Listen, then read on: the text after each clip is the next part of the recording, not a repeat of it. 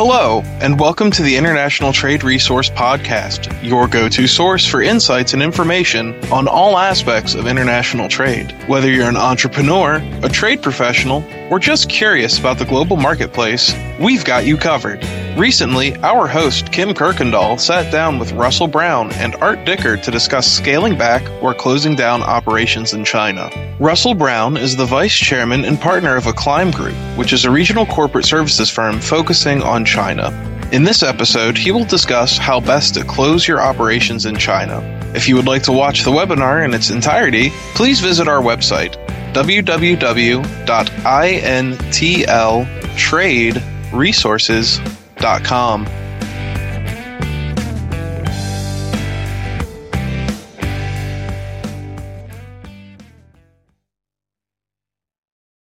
Hi, everyone. Thanks for joining our video today. We have a great topic for companies that have some type of entity in China. It can be a sales office, it can be a service office, a supply chain trading company, it can be a manufacturing company. When it comes time, you've decided you want to scale back the business, potentially you want to close the business, or even in some cases where you're selling it, you may need to make some of these changes. There's a lot of regulations and complexity around how you handle the employees and how you wind down the company. So we're going to start with Russell Brown, who's going to lead us off with a discussion on rolling back and deregistering and liquidating the corporation itself. So go ahead, Russell.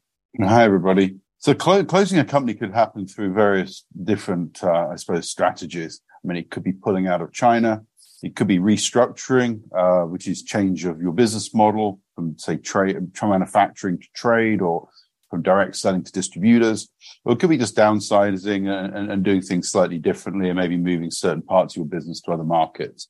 So do you stay? Do you go? Do you stay in a different way? Whatever you do change-wise in China involves regulation. And so what I want to cover today is the key aspects of the regulatory environment, and some of the considerations as well should you wish to close or change your business model. So there's a number of regulations that actually cover a closure of a business or the change of a business. There's company law, there's taxation laws, and I also put regulations and guidelines because different areas of China may have an overlying regulation that's at state level or province level, but you may have local guidelines as well.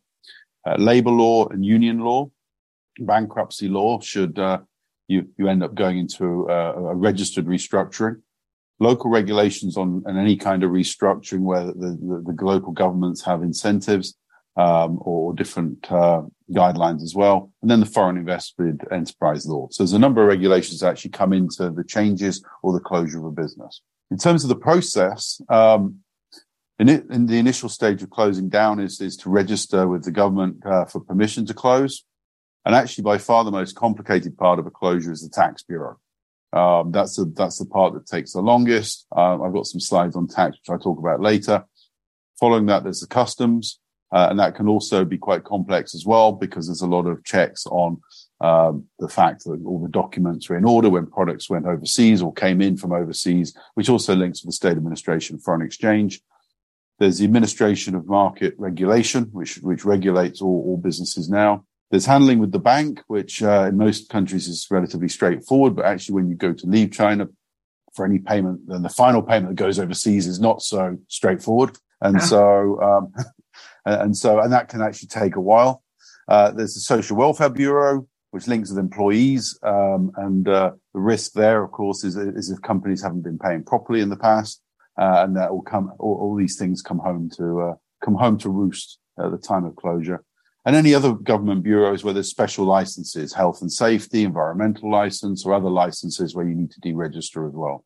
The way the procedure goes is first as an application letter. There's completion of a lot of documents signed with black, wet ink. I point that out because the amount of times we get documents back in a different color or the ball pen has to be black, wet ink, and all originals. There's a newspaper announcement which is published where if there's creditors that you don't know of necessarily yet, but there are creditors, they can come forward. At the same time, normally if you publish a notice and you've got a disgruntled supplier or customer or employee, that's normally the time that they might come out of the woodwork and launch a legal case against the company. There's the preparation of a liquidation report if that's required. All companies in China should have audit reports, which can be submitted if necessary to the tax bureau. But the tax bureau has the right to request a liquidation report, which is in a similar way like an audit report, looking at typically 3 years of financials, but also looking at the closure position and the closure balance sheet as at the time of closure. There's a submission of various application letters to the different bureaus, which I mentioned a minute ago. And then where there are issues found, negotiation. In China, the tax bureau, as well as most bureaus, are relatively practical. And that's the way often the laws are written. But if there are tax issues, like transfer pricing, for instance, which I'll talk about later, it generally comes to a negotiation where they believe your margins maybe were too low because of your pricing. You might believe that they're okay, and it comes down to you justifying your position, and it comes down to them trying to argue their position. And as I say, at the end of the day, a negotiation. Finally, there's the closing of all bank accounts and the transfer of remaining funds. Now, in terms of funds, and one of the things with closing down the balance sheet is actually to wind down the balance sheet to a position of just having your capital, your retained earnings that have not been distributed, and cash. If there's any intercompany balances, they need to be cleared either through payment or through write-off. Write-off has a risk that they're non-deductible for tax purposes if it's on the debit side of the balance sheet, so it's a cost. But it's a matter of looking at all the balances and seeing whether you would clear them or whether it's possible to write them off. And if you've got any balances linked with services or royalties or interest or outstanding loans that can be paid back to head office, it's better to get those done before the final wind down balance sheet. And at the same time, if you've got retained earnings, it's better to clear those through dividends if you can, because you can do that before you get into the lengthy closure process. Because the closure process can take, I mean, if it's a company that's got limited transactions, maybe as little as 4 months, but it can be up to 18 months or 2 years. I had a company with very limited transactions, and it took 2 years, mostly because of the bank. Well, so that's right. You go through the tax bureau. Once you've got through then you've got to deal with the bank, and the bank will look at the history as well. And they'll want supporting documents for the final submission for the distribution of the final retained earnings part. So where you can distribute a dividend in advance and clear as much as possible, then that's normally preferred. At the same time, if you're in a country where you've got a preferential tax treaty, the dividend, and you've got substance on the overseas country, you might be able to get, say, 5% preferential tax treaty dividend tax as opposed to 10%, which is your capital gains on the final distribution of whatever's left in the balance sheet. And then lastly, there's collection of clearance letters from many of the government bureaus.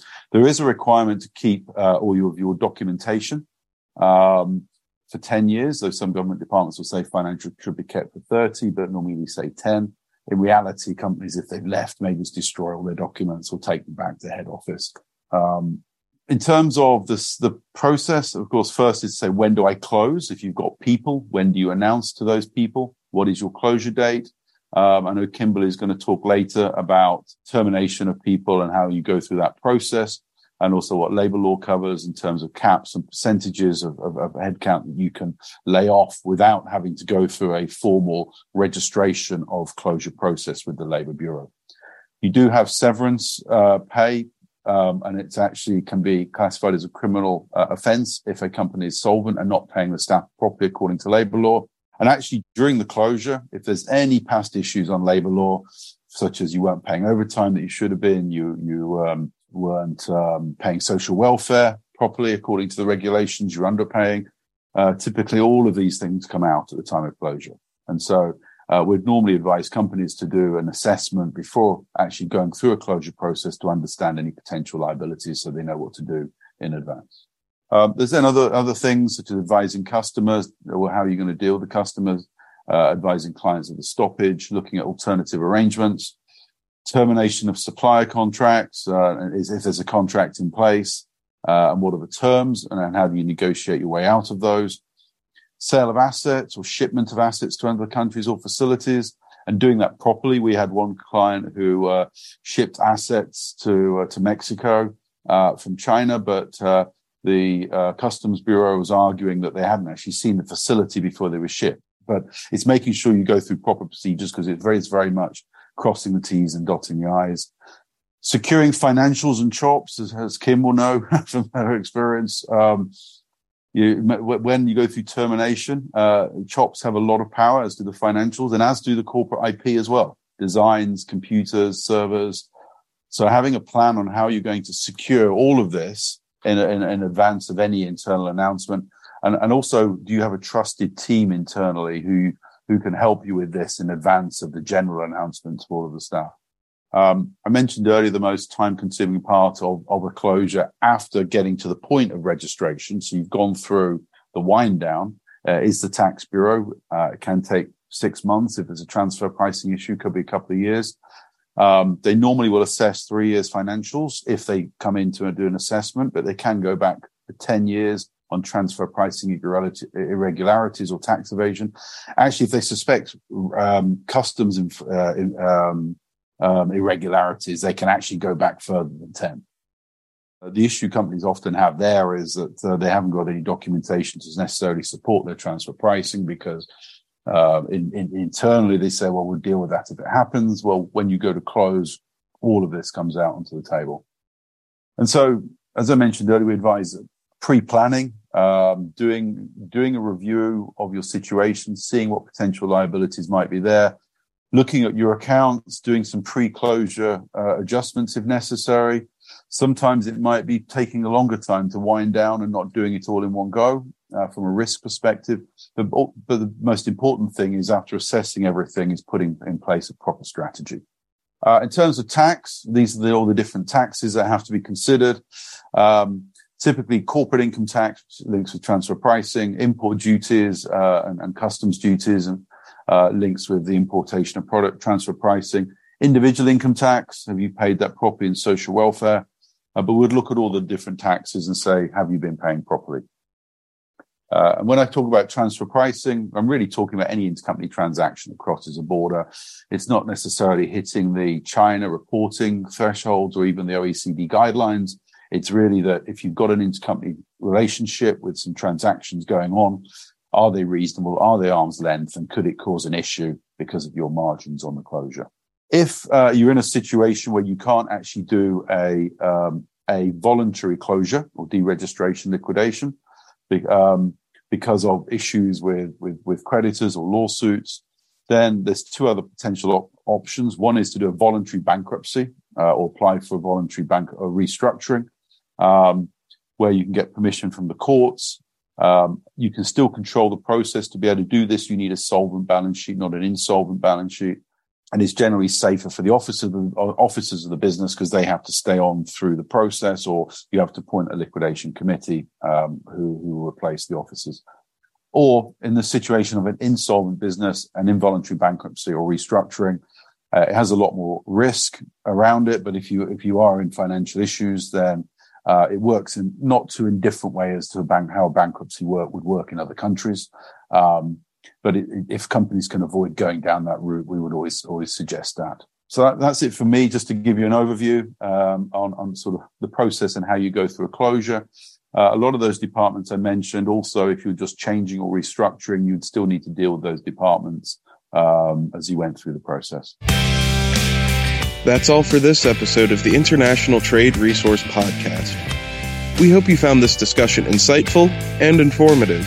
To find more episodes and more information on all things international trade, check out our website at www.intltraderesources.com. Don't forget to subscribe to our podcast and leave us a review on your favorite platform to help us spread the word. Join us next time for more exciting insights on the global marketplace. Until then, keep thinking globally.